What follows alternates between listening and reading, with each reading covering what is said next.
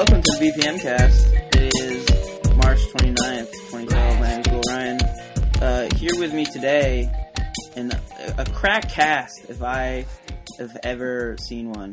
Rob Akimian's here as usual. Yes. Eric Berg's here, also as usual. Yeah, they brought me back. And Colin Joyce is back. Hi. And Chase McMullen's also back. Indeed. You were on for that Drake podcast that we had a while I ago. was. I enjoyed that one. That was fun. Bashing Drake is always good. And Colin was here for the Zach show. The Zach show is a good name for it. Oh, that's right. You were on that one. Yeah, that's why I wanted to have him back, because he barely got a word in, because it was just me and Zach yelling at each other the whole time. And Zach lying to everybody. Yeah, that was disconcerting. Actually, at South by Southwest, we had some good times with that. I think, Rob, tell the story about the thing they did to you. One morning on South by Southwest, it was like the Thursday or something, we decided we wanted to get a jump on drinking early, so it was like 10 or 11 in the morning, and we decided to start a drinking game where we had to just name a category of band names, and then you had to name a band in that category and go around in a circle, and if you took more than 5 seconds, you had to drink. So, for example, it'd be like animal bands, and you could say grizzly bear, passing to the next person. I don't know, can't even think of another. The Pigeon Detectives is the first animal band coming to my head. How embarrassing was that? So yeah, we had like random ones, like bands with people's names in and stuff, and then they all went out for a smoke, and I don't smoke, so I stayed in, and then they came back in. And we carried on playing. And for some reason, I was starting to drink a lot more. And for some reason, it went on for like half an hour before they finally admitted they'd been making up band names for like a whole half hour. I was like starting to get suspicious on certain things. Like they had one with Tony Hawk, and I was like, "There's no bands with Tony Hawk in the name." And Zach's like, "I can name you 5 Tony Hawk bands." I'm like, "Oh, okay." I don't know why I believed him. And then I finally caught him out, and one of them said Fleet Foxes 2. And I was sitting there like writing, like half ear open. I was like, "What? I have not heard of any of these bands." Like, I just put it down to the fact that I grew up in Britain. I was like, "Oh, these must be like all ska punk bands that American teens like that I just completely missed." Yeah, it was like Sally Field of Dreams and Blue Patrick and stuff like this. And I'm like, oh, I don't understand. Okay, I believe it. I don't know why. But anyway, let's talk about the news this week. Right off the bat, Sigur Rós finally announced their new album for May. What's it called? Altari, which means steamroller. And which, was it Spin claimed was their easiest to pronounce album, but is it really easier to pronounce than Tack? No way. What about Vaughn? Is it pronounced Vaughn? Or even Vaughn. Yeah, even Vaughn. Yeah. Or how about just nothing, whatever that is. Parentheses. Yeah, parentheses. But that's difficult, because everyone has a different way of saying it. Yeah, that's true. I mean, it was the last one that I have no idea how to say. It's like Mayo. I just call it I'm not going to try. It's like 3 paragraphs long, at least. But what did you guys think of the song that came with the album announcement? Silence. Silence? Well, I'll go then. I thought back when they first announced that they were finishing or coming to finish their new album, they described it as floaty and atmospheric. And now, having heard that song, I feel like floaty is like the perfect word for it. It's a 7-minute song, but I still feel like it's a small part of a bigger whole. I don't feel like it's really made to stand on its own. So it's made me excited for the album, but it's not a song I'm going to go listen to on repeat by itself. I'll be honest, I haven't listened to it yet, even though Me neither. Sigur Rós is like one of my top 5 favorite bands of all time or whatever. I don't know, I feel like after Mio, I'm a little bit wary. Yeah. No, this is completely different to that. This is going back more towards the sound of parentheses. Oh, really? Yeah. Because Talk, yeah, I like Talk, but it's still a little bit of a watered down version of Sigur Rós. No, I think this is definitely going to be back more towards those 2 albums that everyone loves that I'm not going to try and pronounce. That's great to hear. I say moving forward is always good, pretty much. I don't know. I was a big fan of Sigur Rós back around Edges Burn and Parentheses, and I was kind of I haven't even heard the new song either because I just kind of lost enthusiasm, I guess. Right. So it's good to hear that it's interesting. I'll have to check it out. I mean, I love that Jonesy album a lot. Oh yeah. Go. And that was kind of like, I almost felt like Mio was them trying to go in a more pop direction, but not fully committing to it. And like, Go gave him the freedom to do that, which I thought he did it really well without. I mean, still, you could tell it was from the lead singer of Sigur Rós or whatever. It had that same kind of feel to it, in a way. I don't know. And but I'm so glad that they're going to go back to. I don't know. I'd have to listen to it, but maybe if Eki Muck, the new song, is a good representation of the new album, then I would say something along the lines of John-C got all his pop out of his system with that album, and now they're going back to. That's what I'm hoping. What else? Morning Benders changed their name.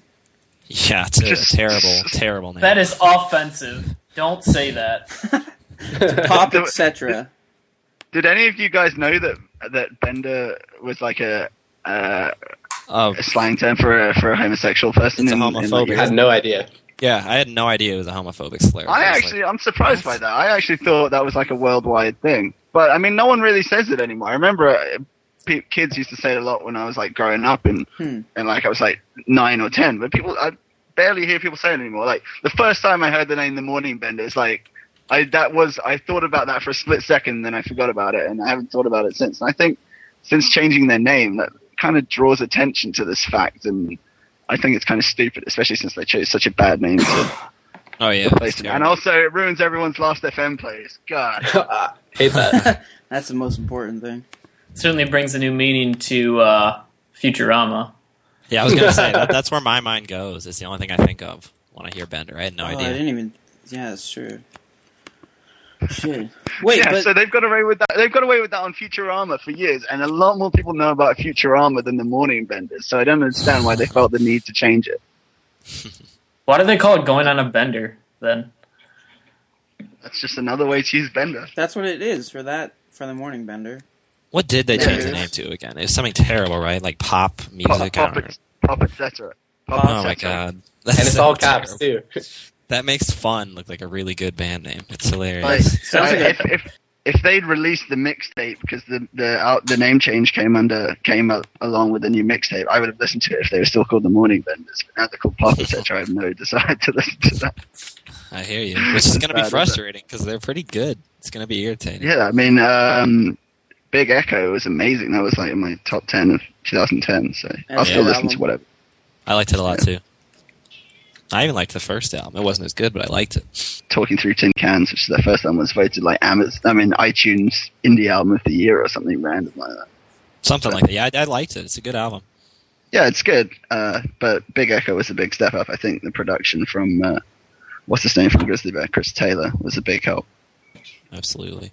Yeah, Pop Etc. is just such a baffling. You try to think like the inspiration that would come behind that move. You know, I mean, you'd think they'd have to have some sort of bigger aspirations in terms of the charts. Because that's just such a simplistically and identifiable name. What were you going to say? It almost sounds cynical, like that name.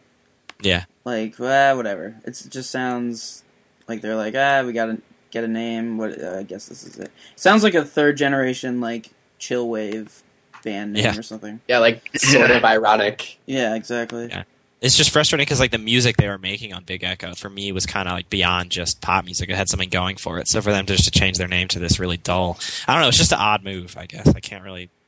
It definitely smacks me as something that more suited to like a more electronic based band. And I don't know if any of you heard their contribution to Stereo Gum's The Strokes cover album, but that was really disappointing because it was all like electronic. It didn't have any of like the bossa nova stuff that they included on Big Echo. So I hope they're not continuing down that path. I hope they just bashed that out in one afternoon and submitted it like I think a lot of artists did on that album. But was that track post Big Echo? Is that more recent for them? Yeah. It was last summer, end of last summer.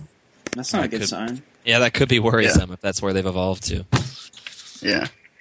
Did that coincide with a album announcement or anything, or is that just no album announcement? They released a free mixtape, which I haven't listened to.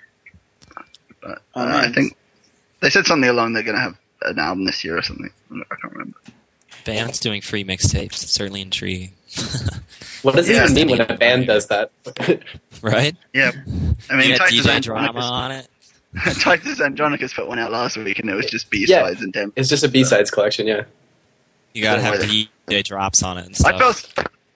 I felt so ripped off, by the way, because I bought that Titus Andronicus mixtape on CD for $2, and then they put it online for free like 2 days later. Those assholes. You supported them unknowingly. Trying to- How No, I about knowingly supported them, but I unknowingly supported them when I didn't really have to. I'm just trying to think of the indie rock version of like mixtape shoutouts, you know? Instead of like Gangsta Grills, you'd have to have like I don't know what you'd say. Like I don't have a clue. I don't even know how you would do that. it just doesn't exist? The Damn morning it, Corn they're rim shouting glass. Hips is in here. Hips is mine. Chase is supposed to be our mixtape aficionado, and he can't even figure it out. I mean, yeah, it's like 'cause you take something that belongs to like 2 Chainz and apply it to pop, etc. I had no idea. When Hip-hop Bradford mixtapes. Cox put out his bedroom databank things, he could have called those mixtapes, but he's way too self-aware to know that they're not mixtapes. We should Not try trying to- doing a BPM version of like an indie mixtape and just basically make the music terrible because that's what you do with a hip hop mixtape. You'd have to just cut it out of order and scream over it, and then there you go. Perfect. Can we get Hot 97 to sponsor it too? I'm sure we could. I'll get up with DJ Drama. Wah, wah, wah, wah, wah, Hot 97 with the BPM squad. You just intermittently go BPM throughout the Yeah. A-Rab music. Guys, why haven't we put Chase in charge before? Air France broke up Aww. after nothing for what, 5 years? Well, they put out a single last summer that was really good, actually, and then they said they were going to put out a mini album this year, and then nothing. And did you guys read the goodbye post they did? Yeah. It was sad, man. But they said they have 7 albums worth of material. Yeah, don't say that. Yeah, it's like Aphex Twin did the same thing. Like, It's definitely what? cruel. When Aphex Twin broke up with himself. No, just last year, Aphex Twin is like, I've got 11 albums ready, but I'm not going to put any of them out or some shit. What a fucking asshole. Well, I'm sure, 10 of them are awful. I mean, the worst is Dr. Dre. He's recorded like 30 versions of Detox. He's not intending to release any of them. Yeah. It's just, Do you think we're going to hear any new material when he does Coachella? I hope so. At first, when he did it, I thought that was the beginning of the Detox hype. Supposedly, next week, there's a single dropping with Kendrick Lamar that is either a single for Detox or a single from Lamar's album. And my money's definitely on Kendrick. But if it's for Detox, then maybe the whole process will start. I don't know. I hope he actually does. It's kind of weird, because when was Detox first announced, and how old was Kendrick Lamar Oh my God. at that point? Yeah. I mean, like, on Encore, terrible, but it came out in 2004, and you had Eminem being like, Detox is coming, we're going to make Dre do it. And now you have, like, 2012. Well, that didn't happen. This is the Duke Nukem Forever of the ridiculous. music industry. There are a lot of those. It's like worse than Chinese democracy. I mean, it's not, but it feels that way. When was that supposed to come out? Like, I don't really know Dr. What, Dre. Detox? Yeah. Detox should have dropped in 2005, frankly, because then he had everyone behind him. He would have had 50 Cent, he would have had Game, he would have M when he was popular. It would have been perfect. And it's actually sad because now the sound has kind of progressed to where Dre's sound can't get on the radio, so they're kind of making him make these weird pop songs, which is why I think he doesn't want to put it out now. But he kind of shot himself in the foot, because if he'd released it 4 years ago, he would have had no problems. Yeah. It's kind of, Avalanche is another Duke Nukem of the Yeah. Hey Then man, at least we have Beats by Dre, right? yeah. Mine are broken, so no. Boy, you don't say.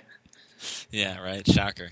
Who likes Air France, though? They were one of my favorites. I love Air France. I think that album is incredibly remarkable and nearly perfect. You mean 2? They have 2 EPs. No Way Down or on Trade Winds. They're both amazing. Sorry, not on Trade Winds. I always forget the name of it. Yeah, No Way Down's amazing. Yeah, No Way Down. Yeah. Sorry.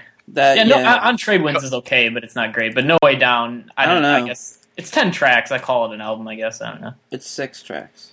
Six tracks. I think you're combining both of them. In which case, Yeah. I don't know. My iTunes I may think- have been screwed up for the past 5 years. Whatever. Regardless, I like Air France. I try to listen to it as like a whole album, and it's fucking incredible. Collapsing at Your Doorstep is Yeah, that's like the best song. an amazing song. Let me see something here, because I remember buying it. I bought it from iTunes years ago. I think they did. They had like release a combined. No, I think they did combine it and release it. Okay, actually, that's what I have. So that's why I thought it was an album. But I have something that's labeled on Tradewinds. I just haven't listened to it in forever. And that was before the Balearic kind of thing went sort of popular. Yeah, they were way ahead of their time. It was proto-Balearic, if you will. It was post-proto Chillwave Balearic. Frodo Baggins. Exactly. That's where my mind went. I'm actually not familiar with these guys, really. I mean, I've heard a few songs, but I'll have to actually listen to them in full. Yeah. It's like escapist Mediterranean pop. It's so lovely and beautiful. I dig it already. I'm just gonna keep making up genre names for these guys. Remember that one episode we talked about like what albums we would give a perfect score to. This would be one for me that I would give close to a perfect score to. Really? If I had reviewed it at the time. Yeah, absolutely. I'm trying to think of anything I'd give a perfect score to, other than my Disasters Recovery review, which wasn't perfect, to be fair. Who's Recovery by? That's Eminem. Oh, okay. Okay, Will doesn't know an Eminem album that I get made fun of for not listening to the new La Sera. Fuck you. I've gone on record as saying I don't know shit about hip-hop, though. Yeah, I mean, I was just hyped for it because it was Eminem when it came out, and then it became very bad to me, eventually. I really don't like it anymore. Oh, that always sucks. Yeah, it's a bummer. I wish I could keep liking it even though it's bad, but instead I recognize its badness. That's better than, lying to everyone and being like, no, man, I stand by that. Great album. We need to do a second look on that album badly. Forcing yourself to listen to it just so people believe that you believe that it's good. Yeah. Oh, that's awful. What else? We have a bunch of album announcements. Japan. The tallest man on earth. The tallest man on earth. Oh, yeah. Oh, yeah. Tallest man. He's got 2 great albums in a row. We can only hope he does a third. Yeah, and his EPs are great too. So yeah, very true. I hope he I don't know what I hope for him. Like, it'd be really cool to see him evolve into, what was the name of that last track on the last album? Kids on the Run. Yeah, it'd be cool if he did more ballady stuff, or just added more instrumentation. But if he did, I think he's going full band on a few tracks because he did some tours. I'm interested to see what he does with that because I think he could do some cool things. Yeah, I mean, I think he has to grow at this point. He the first 2 records, which are both fantastic, don't get me wrong, I love them. But I think he's kind of ridden that exact sound as far as he's going to take it. Yeah. Maybe. I don't know. I could watch him play those songs forever. Have any of you guys seen him play live? I actually haven't. I'd love to, but have not. Unfortunately, yes. What? Fuck off. Fighting words. Are we surprised? Come on. What, surprised that Eric is being dumb? That Eric doesn't like them. Or him. Will you be joking, Eric, or were you being serious? Eric? Silence. He left.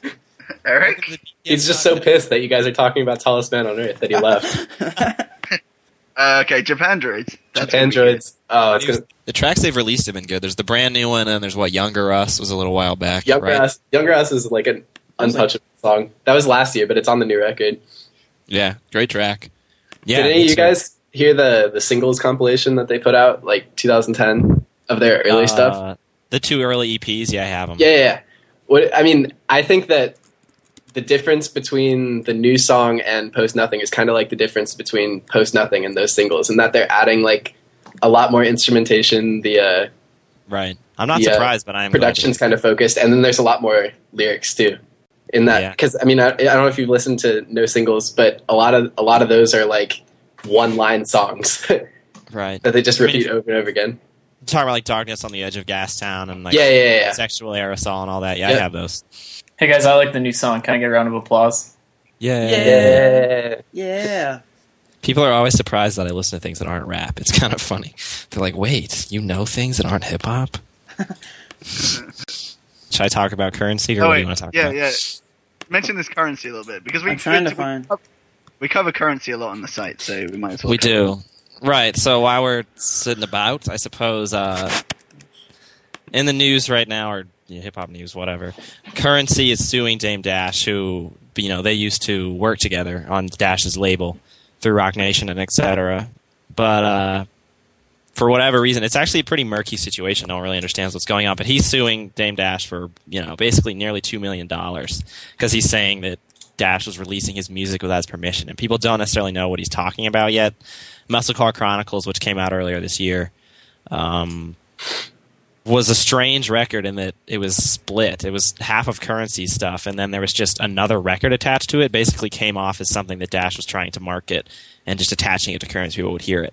And so my money would be on that being the issue, that he did that without Currency's permission. But regardless, Currency's suing him for a lot of money for releasing his material without permission. And then basically to add to the confusing nature of it all is Dash replied saying he didn't have a clue what was going on. He basically was saying Currency's been ill-advised and he doesn't have anything. He can actually shoo me over because he had agreed for me to release this music. So basically no one knows what's going on, and they were friends up till now. So it's just kind of a random fissure in hip-hop that no one expected, because Currency's not really one for drama normally. So yeah, you listened to that Muscle Car Chronicles album, didn't you? I did. And did it sound like incomplete or whatever? That wouldn't surprise me at all. I mean, I know that Currency was behind having it released, but it wouldn't surprise me because if I remember correctly, it's 8 or so tracks, and a lot of them are just so short. The best track on it's under 2 minutes long, if I remember right, and it just seems to kind of cut off. So, my perspective on it is that Dash probably tried to rush because Currency was moving labels. So my guess is that he wanted to rush getting one last release out to make money off that. But the really strange thing about it is the other record that's just attached to it. It's some random R&B artist. It's just on the album. And we had a bit of trouble when I was going to review it. I never actually did because it was just too confusing. It's how do you address this other album that's attached to it? So imagine you buy an Eminem album, and then just attached to it is this random guy singing for an hour. It's just confusing. What? You wouldn't know how to react to it. It's very strange. Wait, wasn't that that album was surprise released as well, wasn't it? Muscle Car Chronicles was eternally delayed. It's one of his releases that have been sitting around forever, and then it just kind of dropped. Yeah, you're right. It did kind of come out pretty quickly. Is that the one where he had a full band with him? I don't think so. I'm not actually really aware of that. I think I don't know. The guy who produced it was Sean O'Connell, I think. But I don't know much about it in terms of having a full band. I didn't hear that. Did he come out with a live album? I don't know what. Currency? No. I think the full band one was that. Was it Covert Coup or something like that? Covert Coup was the one Alchemist did. That might have been it. Yeah, I don't know. You have Covert Coup, you have Weekend at Bernie's, and you have Pilot Talks Part 1 and 2. I can't talk about any of those, frankly. I don't really know. But I'm looking at my iTunes now, and the whole thing, and this is technically an album, is under 20 minutes long. So it does seem pretty rushed. The little random thing that's attached to it is longer than the actual album. So I'm assuming that's what it's being sued over. But that's pretty much the entirety of that story. It's just strange and no one understands what's going on, which is why it's interesting, I guess. It's weird. Did you guys read about that Jack White thing today? The 3 RPM record? Isn't that the stupidest thing ever? Or 3 BPM or whatever. How is that supposed to work? I didn't hear about this. It doesn't work. You have to rewire your record player. Good lord. What they're suggesting is that you put your finger on the record player to slow it down. Is the only way to play it. What? It's basically just impossible. Wait, is there any conceivable point to it? Well, it was the 3rd anniversary of his record label, so they released all those stupid collaborations that he was doing with Insane Clown Posse and all that stuff. They released all of those on one album. Oh, so stuff no one's gonna buy. It might be a new White Stripes album, but nobody will ever know. That would be hilarious. I guess they just wanted to outdo Zyreka, or however you pronounce that Flaming Lips. Yeah. 4-disc mess. In terms of that Currency stuff we were talking about, do we want to mention the whole Weekend? Some producer guy thinks he got ripped off because the Weekend is. Yeah, I could talk about that if you want. Oh, I didn't hear about that. I don't know. I mean, I'm not a huge Weekend fan. I mean, I read all the stories about it, so I get what's going on. But what is going on? I don't. Basically, a guy who had worked with the Weeknd earlier in his career, specifically on the first record he released, House of Balloons, is saying that basically Abel ditched him, which is I'm not surprised by it because this has been coming for a long time. People have known that this happened, and that they met before either of them had received any sort of buzz and thought that they had ideas that were similar, so started collaborating, and then Abel started taking the music more and more in his own direction, so the producer that was working with him said, okay, let's split ways. You know, you take these songs that we've already worked on, but make sure you give me credit.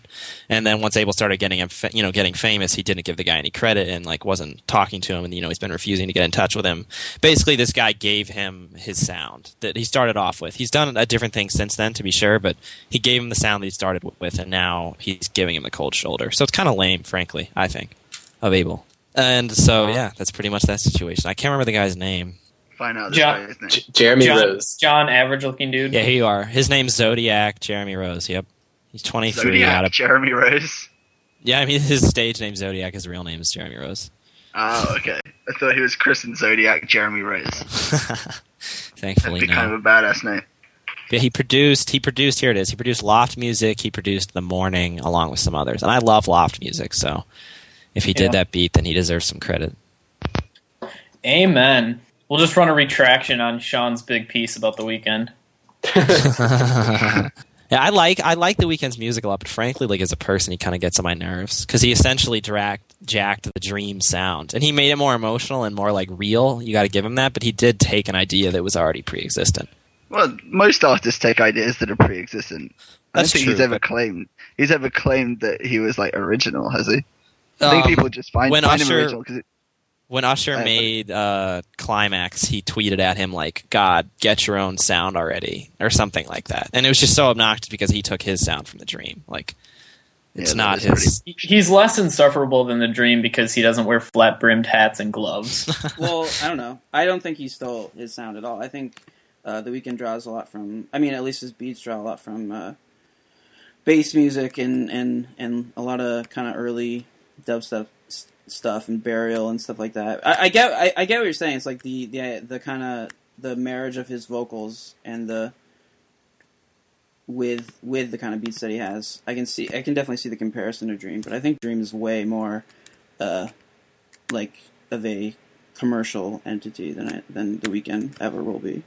Yeah, that's valid. I mean, I definitely think that Abel's music is very much his own. Like, my frustration with him has kind of grown just in the way that he's treated people, I guess. Like the things that he said to Usher. He said things about like new fans being lame, and he only appreciates the fans that like knew who he was before he was like getting bigger. It's just rude. And then he said all these really obnoxious things to Dream, which kind of annoyed me because, like, you know, I did see that. He's very much made the music his own, and I appreciate that. But at the same time, like, you have to some extent, in my opinion, of course, pay homage to the people who came before you. And so to just completely talk shit about like all of your seniors, it's just, I don't know, I don't like it. That's fair. Tweeting that at Usher is kind of ridiculous. I agree. I love Climax. I think it's a great song. To like tweet something like that to someone who's made a lot more money and been a lot more successful than you, and years before you even were heard of, is kind of ridiculous. Yeah, I mean, I feel the same way. But at the same time, I do credit Abel for his sound. Like, he makes probably undeniably more complex music than Dream. I don't want to admit that because I like the Dream, but he does make, I guess, better music. But I'm just saying it doesn't mean you need to be a douchebag. No, frankly. Agreed. He may be an asshole, but I'm definitely excited to see him at Coachella. Oh, I'd love to see him. I'm very very envious. That'll be cool.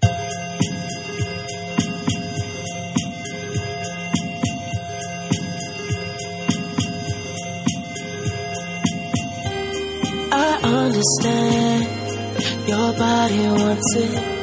I know your thoughts. Oh, you bout it. You're a big girl, and it's your world. And I'ma let you do it how you wanna, girl.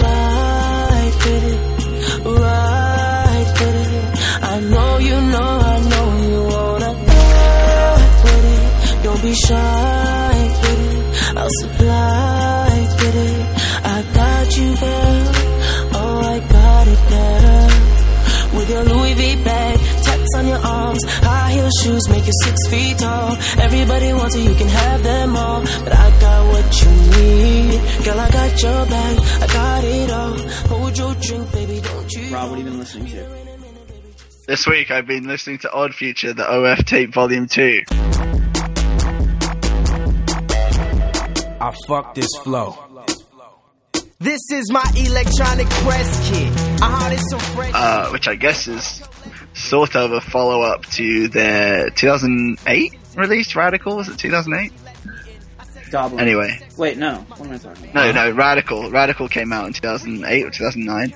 Is it not a follow-up to the Of Tape Volume 1? Was there the Of Tape Volume 1? There was. Yeah. Oh, I completely missed it. I don't know why else you would call this Volume 2. Wait, Yeah. what's Radical then? Yeah, what's Radical? Radical's like their first thing. Skateboarding's radical. No, because there is a release called Radical. Is it just a... Yeah. It was just like that's another a- tape. Is that Yeah, I just think like it was just a. beats that they took and rapped over? I think that's what it is. It's like not Yeah. their own beats. Anyway, Alright, let's start again. Ask me what I've been listening to. what have you been listening to, Rob? I have been listening to the new Odd Future release, the OF Tape Volume 2, which is like a gang release. First one they've done for a while. Has everyone on it, some more than others, unfortunately. Like, I wish it had a bit more Mike G and a little less Tyler. Even though I love Tyler, and I actually would defend Goblin to the end, I think he's getting a bit overexposed. And Mike G is like, last time I saw Odd Future, which was, I don't know, 10, 11 months ago now, so things might have changed, but Mike G seemed like he was like the star of the show. I thought the others were all fucking around way too much, and he was like focused and smooth and professional, and I was impressed. And there's one track on here, Forest Green, which apparently has been out for a while, but I haven't heard it before. It's amazing. It's definitely one of the best on here. I don't know what any of you guys think. I haven't listened to it yet. I'm not the biggest fan of the tape in general. I like Mike G fine. I actually agree Forest Green's a good track. I like Left Brain as a producer more than I like Tyler as a producer. I don't know how anyone in here feels about that one way or the other. I don't know. I think I like Tyler's kind of minimalistic style more than Left Brain. I think Left Brain's better, but... Mm-hmm. I think the mellow hype tracks on here are terrible. I think they're some of the worst. Like that song 50 and that one where they've got Taco on.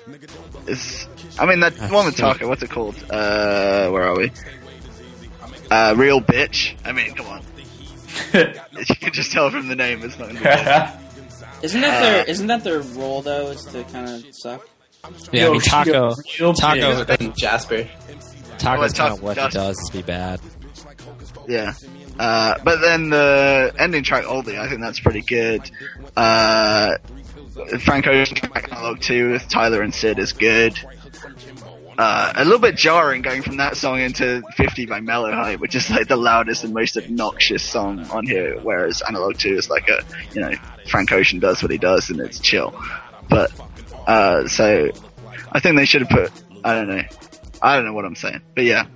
It's an okay release. I've heard they've kind of mellowed out a little bit though, or they've grown up a little bit. Is that true? Maybe a little bit. Maybe just because Domo Genesis is on this a lot more than anything else he's been on with them. So, and he's like pretty relaxed in his style, and he's good too. He's definitely improved since Roll Papers. Domo's pretty much their stoner rapper. So yeah, but I think he's so much that now. I'm on board then. You had me at stoner. You gonna go? Yeah, I think it's kind of a mess as a release, which isn't necessarily like meant to be a big diss, but I definitely think it's like pretty sporadic. Like as much as they've always been kind of a sporadic collective, I think they're kind of like losing focus of how to keep them. They're developing their own ideas so well that it makes it hard to put them all together and to do something successful. Do you know what I mean?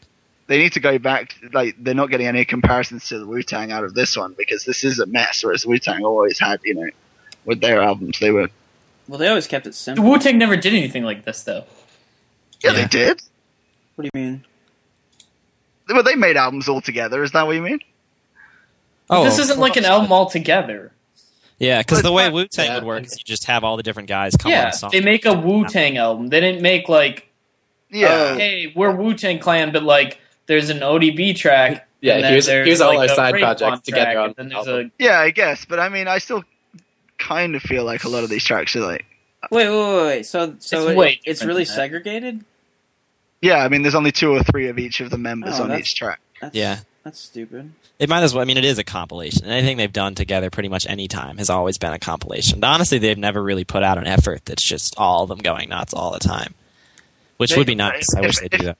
Yeah, if Oldie is like because Oldie has everyone on it, right? Yeah, that's the posse cut. Oldie does. Yeah, they haven't released the occasional posse cut. I thought Craig's review of the album was pretty incredible. I don't know.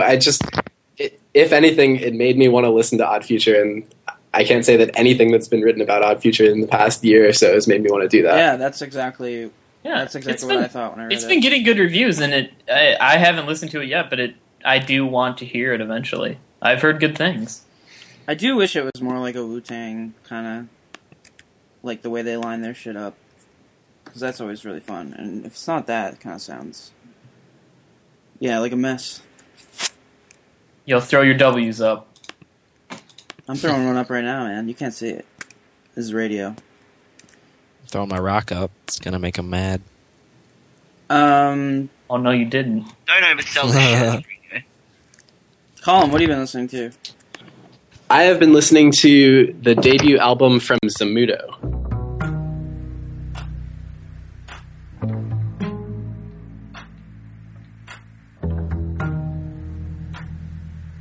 I guess that's how you say it. It's the new project from the guy from the books, since they broke up recently, I guess. What's the album called? The album is also called Zamudo. Oh, okay. Self-titled. Honestly, it's pretty similar to a lot of the book stuff, just it seems a lot less sample-driven. There's not the same kind of,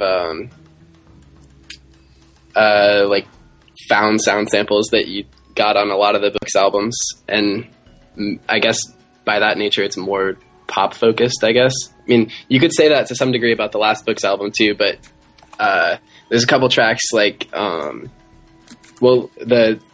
lead single from it and the opening track in particular, Yay, it's just like really, really happy poppy stuff that while you got it to some degree on the books albums, it's more present here than ever before. How does this stack up against the last books album, like quality-wise? It's pretty solid all the way through. There's a lot of like weird like vocoder auto-tune stuff on it, so that's kind of I don't know how I feel about that entirely yet. It fits to some degree, but I don't know.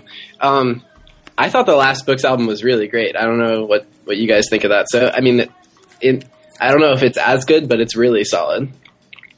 The last album was what? The Way Out, right? The Way Out, yeah. Okay. I mostly listen to Lemon of Pink and Thought for Food, frankly. Those are the two I really know. Yeah, Thought for Food is pretty incredible, too. I love Thought for Food, for sure. Does anybody else listen to Zamudo? I actually have not. I've listened once, and I thought it sounded cool, and that's about the only thought that I thought. Put that on the back of the CD. It cool. Sounded cool. Anything else, Colin, about that, or?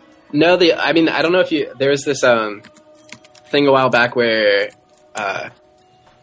with the last books album where they were doing blog posts about how they made a lot of the sounds on the Way Out, and I that's what I'm thinking listening to this album, is that it would be really cool to see something similar, just because some of the sounds are weirder, just because it sounds like they're making a lot more of, or he's making a lot more of the sounds himself rather than pulling in outside samples. What kind of instrumentation is it?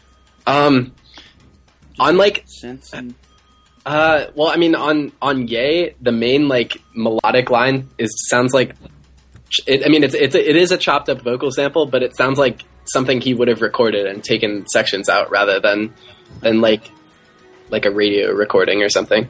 Right. That sounds cool. I need to check that out. Have you been listening to anything else?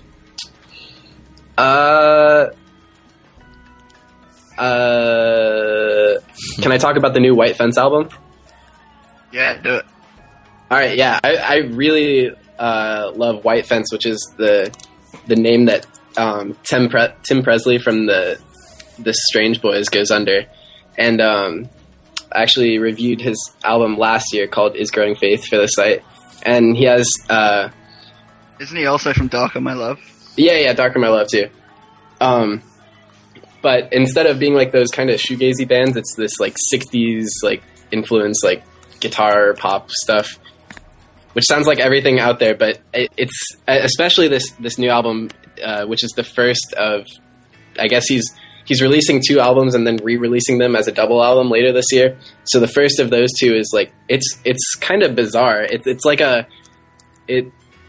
it's '60s influenced stuff, but it's almost like a guided by voices approach to songwriting, in that it's a bunch of really short songs smashed together where it comes off as a mess, but like a mess in like the guided by voices sense. In a good way. Yes. Damn it, Colin! Why aren't you writing that for us? That's perfect. That's exactly what it sounds like. I mean, and some of the tracks are really Beatlesy. Yeah, like those are the best ones, I think. Yeah, It Will Never Be. Yeah. Swagger Vets and Double Moon. Anyway, let's stop naming songs. But, yeah, it's impressive that he's bringing out so much music this year. And you've heard all of it, right? I haven't heard the album with Ty Segall yet, but I've heard the two Family Perfume albums, yeah. And that song with Ty Segall that came out this week is amazing. Oh, it's incredible. That album's going to be so good. I think that's better than anything on Family Perfume Volume 1, to be honest. Not to say the Family Perfume Volume 1 is bad at all. Maybe with the exception of It Will Never Be. I don't know. I really like that song. But yeah, I Am Not a Game is really awesome. Between the two of them, Ty Segall and White Fence, they have like 5 albums worth of material coming out this year. It's crazy, man. Is the collab more Ty Segall or more White Fences? I think it's added more Ty Segall. I think it was a pretty good half. Yeah, it's somewhere in the middle. It's somehow they made it half sound. Okay.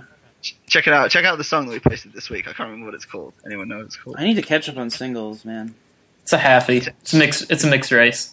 It's been a good singles week this week. Maybe not. Yeah, Monday was crazy. There was a bunch of singles on Monday. One we didn't even mention was Simeon Mobile Disco. But anyway, we'll talk about that when the album comes out in May. I don't want to talk about it now, Rob. I was going to say, I've somehow managed to miss White Fence like 7 times this month. They played once here in LA, and then they played like 5 times at South by Southwest. We saw the Strange Boys, though. Yeah, so I've seen the Strange Boys twice in the time I've missed White Fence, and I hate the Strange Boys. They're so boring. And then I went to this Burgerama festival on Saturday where he was playing, and I arrived just as he was finishing because I decided to go and get sushi. No. Because I decided to go and get sushi. That's awful. That's an awful story. He's got to be back soon. Are you catching him on the Ty Segall and White Fence tour? I don't know. Maybe I'm seeing that. I don't.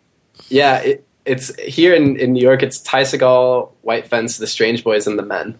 Jesus. How many? Wow, that's crazy. That'll be ridiculous. Mikhail Cronin will be there playing bass for Ty Segall. I know, but if you get him, like that they switch doing his own set, yeah. All we need is like the Persian-looking dude from the OCs to be there, and it'll just be like craziest night ever. Why specifically him? I don't know. He's like one of the main dude that would be missing. Oh, because like they're all in other bands. Wait, did you say the main dude or the Persian dude? The Persian dude. Both. But I asked why he's the main dude. Why he's the one Eric wants for his party. Don't you want the whole DOCs? I don't even know what he is. I'm sorry if he's not Persian. He's of a darker skin than I am, but not black. So everyone that fits that is Persian. You called out Grizzly Bear for being Persian last week. So no, I didn't. Yeah, you did. I just called him ugly. Yeah. That one has the ugliest nose I've ever seen. I stand by that. And he's also Persian. That's what you said. I think you're racist, is what I'm saying. I'm really xenophobic. Sorry. I'm joking. Anyway, what the fuck are we talking about? Right. I can talk about the Bear in Heaven album that I've been listening to. Eric, what have you been listening to? I just said it, dummy. Well, I had to. It's a podcast, man. That's perfect. Let's just continue. Tell us about Bear in Heaven. Okay, is he having a good time in heaven? So Beast Rest 4th something. It's really good. You should go listen to it. It's out now. So the new Bear in Heaven. What's it called? I Love You, It's Cool.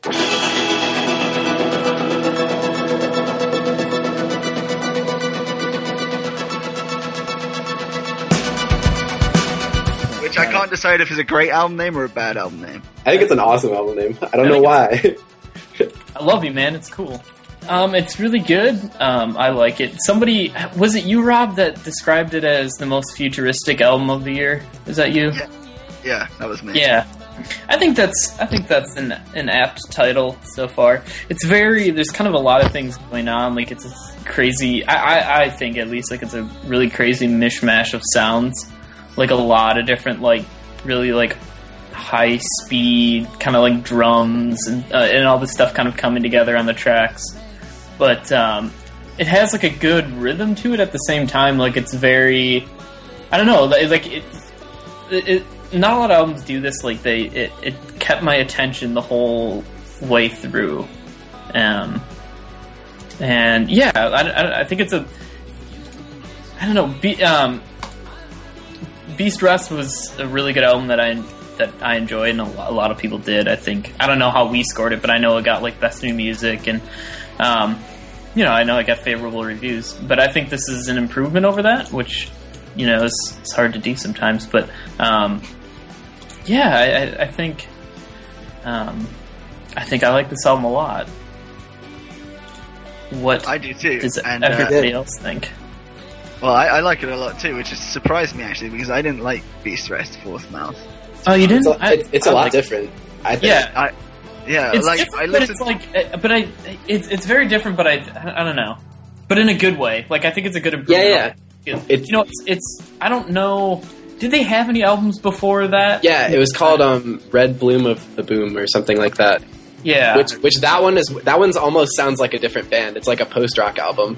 Yeah, I thought I had heard that there was another album, but I got it as most people did around Beast Rest, and yeah, but I think it's a good improvement. But anyway, Rob, what were you saying?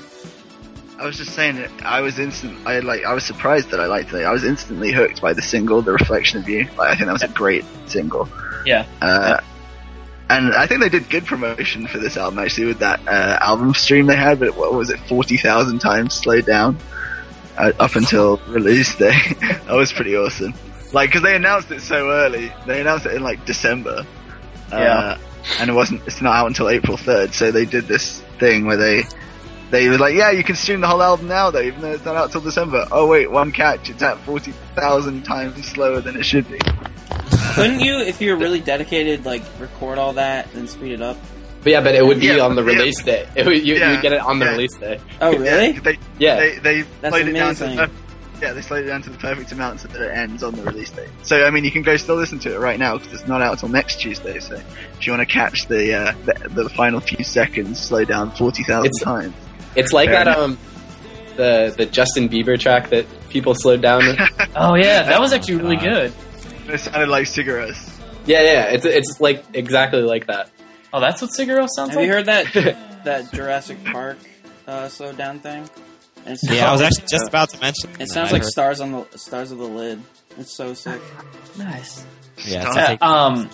Colin, have you heard the Barren Heaven album, Colin? Yeah, it's pretty awesome. I mean, I don't really know how to describe the difference, because I was gonna say it's like more spacious sounding, but if anything, they filled up all the empty, like, danceable spaces of Beast Rest Fourth Mouth, but still, it feels like it, like, Rob used the word floaty earlier, and I guess I would use that for this album to some degree too. There's a lot going on, but it doesn't feel cramped, which is a hard balance sometimes, I think they have a really interesting approach to songwriting. Like, it's like pop, but it's not.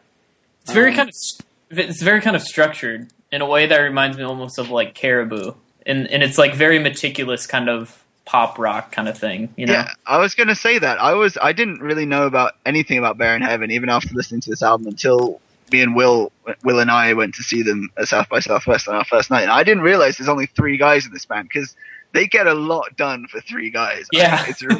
I was, like, shocked. Yeah, the singer's very busy on stage. He's dancing a lot too, man. That guy can dance. If you want to go see a guy who's awesome at dancing, go see Barren Heaven. Does he still have the awesome mustache too? No.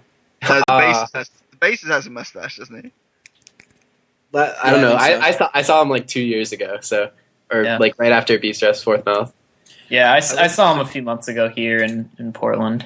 I mean, to me, it's like if Can became Bring was like Can into if you bring Can into anything, suddenly serious. no, I mean the influence is like right there, like the drumming, and the.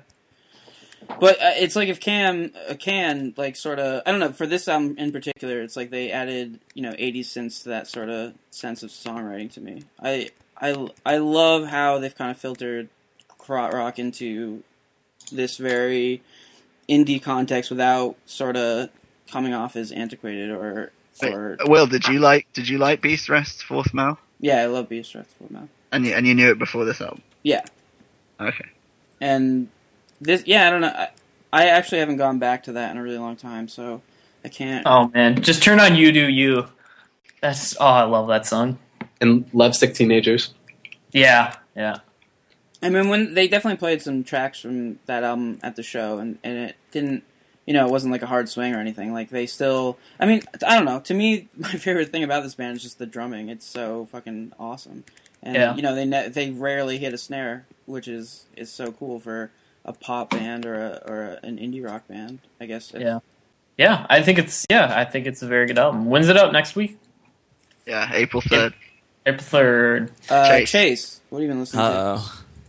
I have been listening to a decent amount of stuff. I've been listening to the new Reaction Bronson mixtape, which is Blue Chips. That's pretty good. People already know about that one. Did you see his interview with Nardwar? No. I saw him perform at SXSW, or whatever. Check out Nardwar versus Action Bronson. It's awesome. Anyway, continue. Yeah, I'll check it out. I've been listening to that. Let's see what I've been listening to. I know you guys know Hassani Quest. No. Sonic Quest?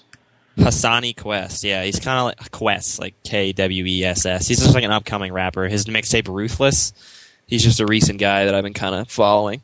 He might be one of the next hyped ones. We'll see how far he goes. But that's one.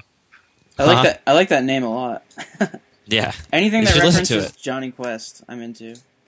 But yeah, I think you do. You guys should check that out. It's free online. I listened to Little B's Godfather mixtape, of course. You have to be doing that.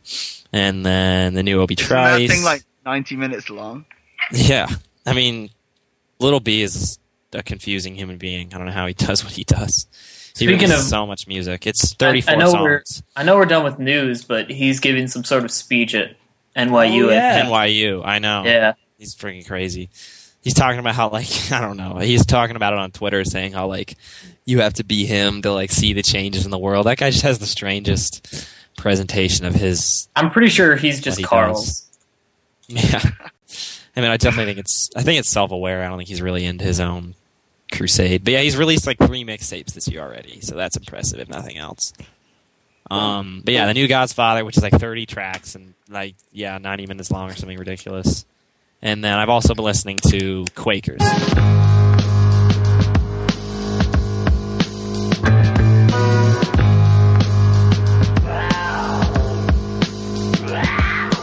Which I know at least someone else has been listening to here.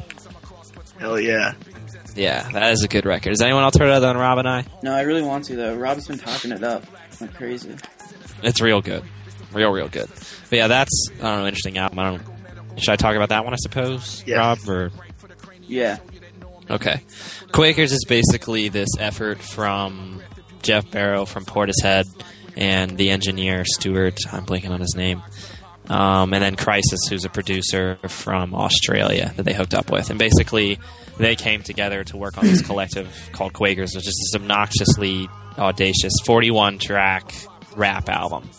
And it all just works perfectly. Like, I wouldn't even have really thought that it would. Even though I'm a huge Portishead fan, I didn't think it would have turned out as well as it did. I thought it would, be a relatively good indie attempt at hip-hop. But instead, it just kind of really works as this shout-out back to 90s hip-hop. And it feels kind of like you're flipping through stations, like on an old-school, non-existent 90s channel, and like going through all these rap songs that never existed. It's just a fantastic album. Isn't there a Rob, what's the concept behind this? Didn't they like do a call out for rappers to? Yeah, it's essentially. Sorry, go ahead. Didn't they post the tracks online and then anyone could come along and rap over them? That's what pretty much, more or less. Like, it's a collective in their minds, meaning that everyone who worked on it is supposedly part of the collective. And you have, the most random assortment of rappers. You have Guilty Simpson and people like that from Detroit. What? Fat Cat. Yeah, you have Guilty Simpson. How have I Fat not heard Cat. about this? I don't know. You got Dead Prez I told on you it. to listen to it like 3 times, Eric. You said Dead Guilty Prez is on Simpson it? was on it? Yeah, Aloe Black, Prince Poe. Like it's pretty great stuff.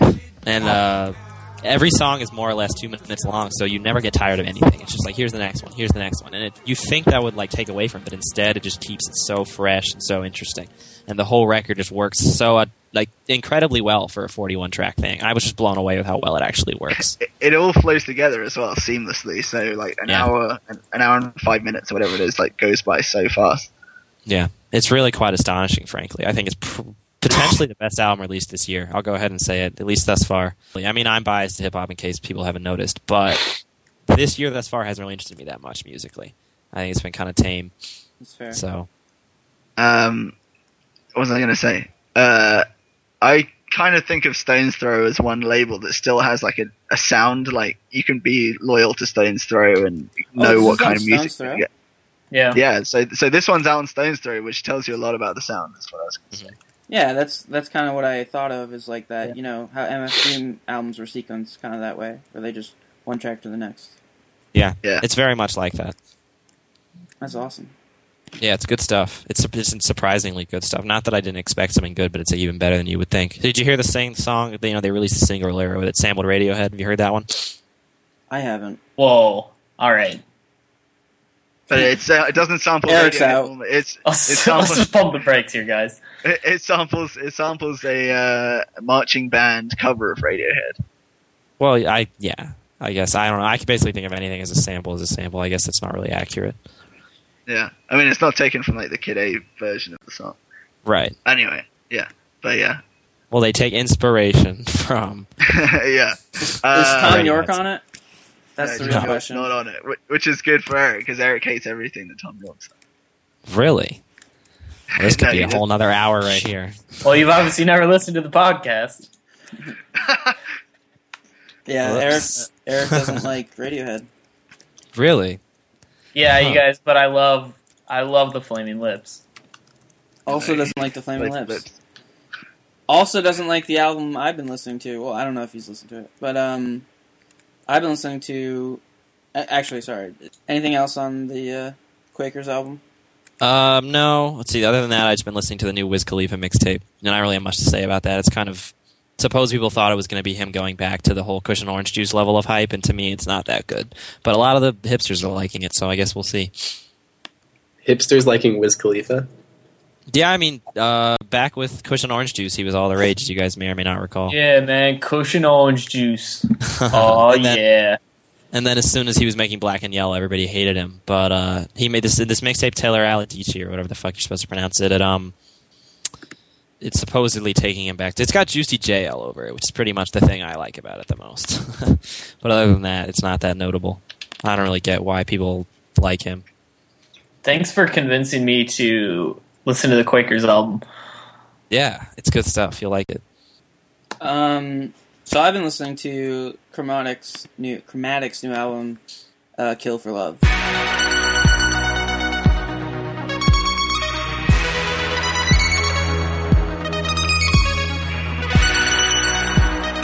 Which Don't say it. I will go ahead and say is probably my favorite album this year. I'm pretty sure you say that about every album. Are you not going to qualify? The next one is always the best one. Yeah, exactly. I mean, last week it was. I mean, two of my favorite albums have come out like within a week of each other. Last week we had your favorite minimal techno album, if I recall. I can't remember. Was that enough qualification?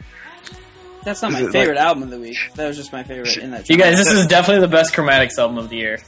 That's true. That's true. It's I don't know. It's amazing. Like it's a double album. It's their first album in 5 years. They kind of, or not. I guess you should say Johnny Jewel and Nat Walker started and I forget the singer's name, but she was on it too. They started the year off really strong with Symmetry, which was kind of like the alternative soundtrack to Drive, if you will. And you know, it's that.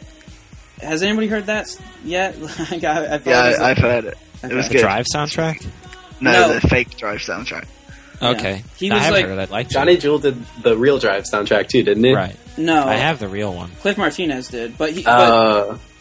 There were chromatic songs on it or something. I thought there was some chromatic connection there. Yeah, I think there is one chromatic song on it. there's a chromatic song and there's a Desire song, which is Johnny Jewel, and yeah. So I mean, he was a big part of it because he was supposed to do the Drive soundtrack, but it just fell through, and then he continued on working on what he was working on for the soundtrack, and just put out an album called Symmetry, which is kind of this 2.5 hour,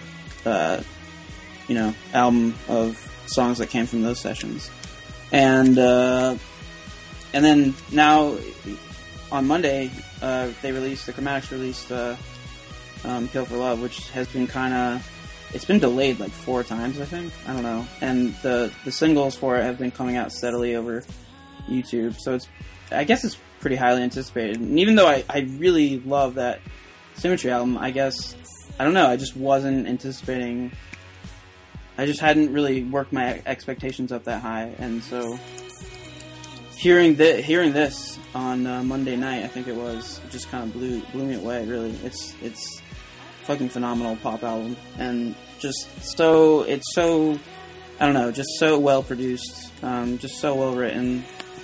I don't know. Who else has listened to it? I really love it too. I think I already mentioned to you on Twitter, we talked about the similarities to Hurry Up, We're Dreaming. Yeah. I do love that album.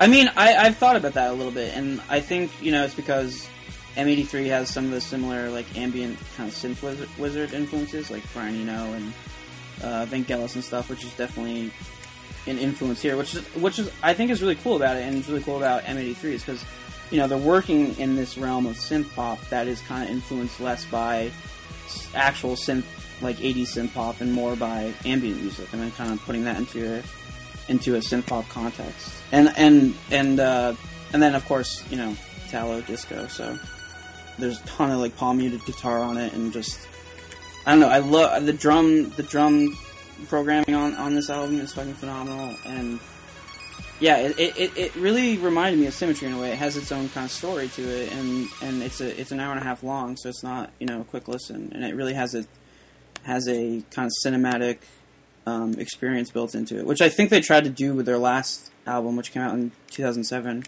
Night Drive. But I didn't feel like it was realized well enough. The ambient stuff sort of sounded kind of like cast off interludes, and here they do the same thing, but it really, really works in kind of making this a whole kind of atmospheric experience, which I think is pretty unbelievable. And it works on that level, and it also has just amazing singles. Like Kill for Love is a spectacular song, and it has a ton of just spectacular, one-off songs. These Streets Will Never Look the Same. Lady, The Page. Candy, yeah, The Page. A Matter of Time, At Your Door. It's just all The River, and actually The River, which is the second to last track. That there was an ambient version of that track on the Symmetry album, so there's sort of a weird connection between those two, which I kind of like in a nerdy kind of inside baseball way. But yeah, I don't know, man. It's just it's plays to all my loves of music, so I love it. Anyway.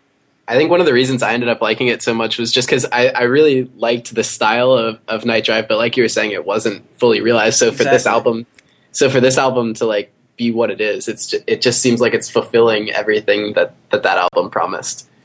And like we were talking about on Twitter, it kind of, it's bigger, it soars at moments too, which is kind of the other thing that you connected to M83, and yeah. Is Kill for Love is a kind of a soaring song. I mean, they're always been like the perfect amount of understatement to them, but this album definitely beefs it up from Night Drive, which I think is awesome. So what about the Neil Young cover that leads off the album? What do you think about that? I don't know what I think. I kind of love it now. Like at first I was like, what? Why are they? Like, why is this on here? But I sort of love. I mean, I love that song. Yeah, it's really awesome. I mean, and on the last record they had the Kate Bush cover. Yeah, which was also phenomenal. Yeah, I mean, it's interesting that you see a lot of indie bands like do covers live, but there aren't really very many that are like releasing them on official albums on a regular basis. Yeah, I've actually thought of that too. It's you don't see that very often, and I think it's sort of cool to put, you know, a song that you, because I think the way the Chromatics work, and this is sort of my own interpretation, is they kind of recontextualize these songs into their own sort of story or whatever. Because I think Night Drive sort of had a story that Running Up That Hill kind of fit into, and then the themes of Into the Black, Out of the Blue sort of fit into this sort of story. So I think that's a really cool way to use a cover. It's not just some random way to start the album. I mean, would you agree with that? Yeah, definitely. Okay. Not crazy then. But yeah, that cover's great. I love when the guitar kind of, you know, the main guitar melody that's, you know, famous kind of cuts out and they just leave the synths on their own. It's such a cool moment. And yeah, and I think like even the ambient tracks, which, you know, I really like the ambient stuff on Symmetry, but on Night Drive I wasn't so taken with it. But I think, you know, there's the 14-minute closer, No Escape, which I think is excellent, and a lot of the kind of the final third of it is I like a lot of the ambient stuff there too. So can't say enough about it. I fucking love this album. I think Rob has kind of a different opinion than us. No, it's great. I don't know. It's a really, really good album. It's just way too long. Way too long. I mean, I don't know. I kind of like that about. I kind of like that about Symmetry. I kind of like that about this. It forces you to kind of sit and listen, which kind of goes back to our discussion last week about how, you know, disposable music is disposable music, and I think a lot of people are willing to just listen to these singles and then shrug the Chromatics off. But I think since the album is so long and it works, I think the singles are the best songs though. But I think I don't like there's a lot of 7, 8 or longer minute tracks, and I don't think any of them are really that good. I don't think any of them justify their length. I think if you cut out all of those, you've got a really great album. No, what about These Streets Will Never Look the Same? That's almost 9 minutes, and that's like probably my favorite song on there. I don't know. I mean, I need to listen to it more, definitely. It's a big album, it's a lot to consume. I mean, I've only managed to get through it a couple of times, so I'm still new to it, personally. Also, you guys were just talking about the Into the Black cover. That was so random to me because the day before I heard the album, I just bought the Neil Young album with it on. What the fuck's it called? Rust Never Sleeps. Oh, nice. I just bought that on vinyl the day before and had been listening to it you a didn't bunch. know? No, I didn't know. Oh my god, that's awesome. The thing I'll say to your early point that it's too long is, or that you need to listen, that you said yourself you need to listen to it more, is like, yeah, I think before you shrug it off as, because I've seen a lot of people say it's too long, and I think before you kind of, you know, write it off as too long, I'd say give it, you know, a few listens, and if it doesn't click after that, if it still feels too long, then, you know, that's one thing. Yeah, but, I mean, I'm definitely going to listen to it some more, and I'm excited to listen to it more because I feel like it is an album that probably has a lot of hidden things to like about it if you just get into it. So the thing that strikes me about the length is, I mean, being an hour and a half, it's like film length.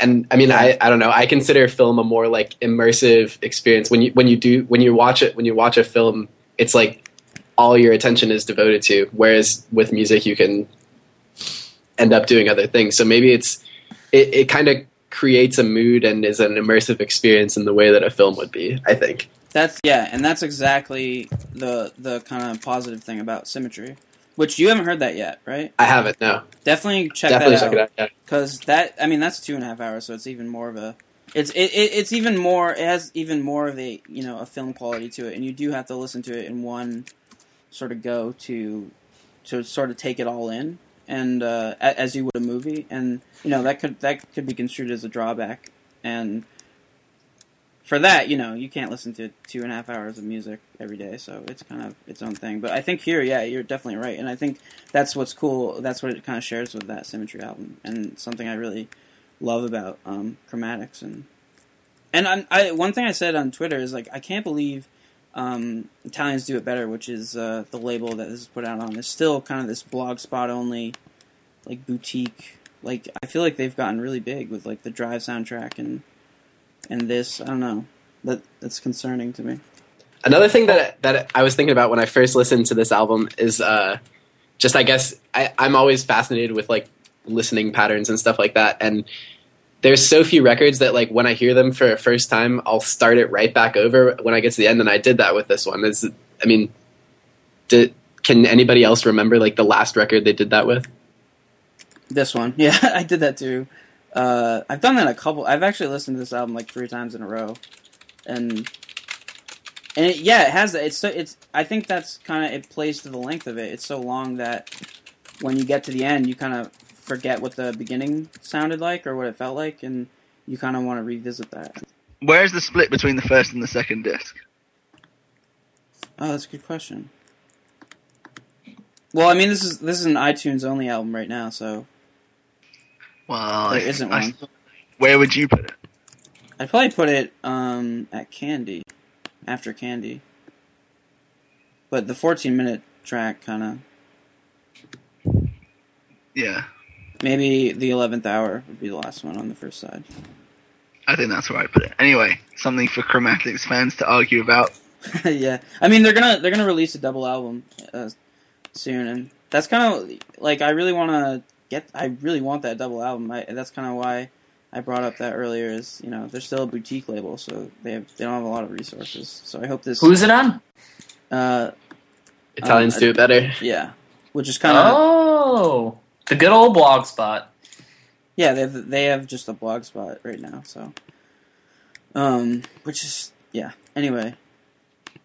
But yeah, I don't know. This album is fucking phenomenal, and I think what Colin has said about it being immersive and a film experience is something I really like about Johnny Jewel's kind of sensibility. And in this album, I think the length actually plays to, you know, what we were saying about starting it over again and kind of like being within a story or an immersed kind of experience, which I fucking love about this. One of my favorite things about music. So I love it. I love it. I love it. All right, Eric. All right. I love it. It's cool. I love Eric, you, Eric. or whatever that album's called. I love you. It's cool. Yeah, it was a joke.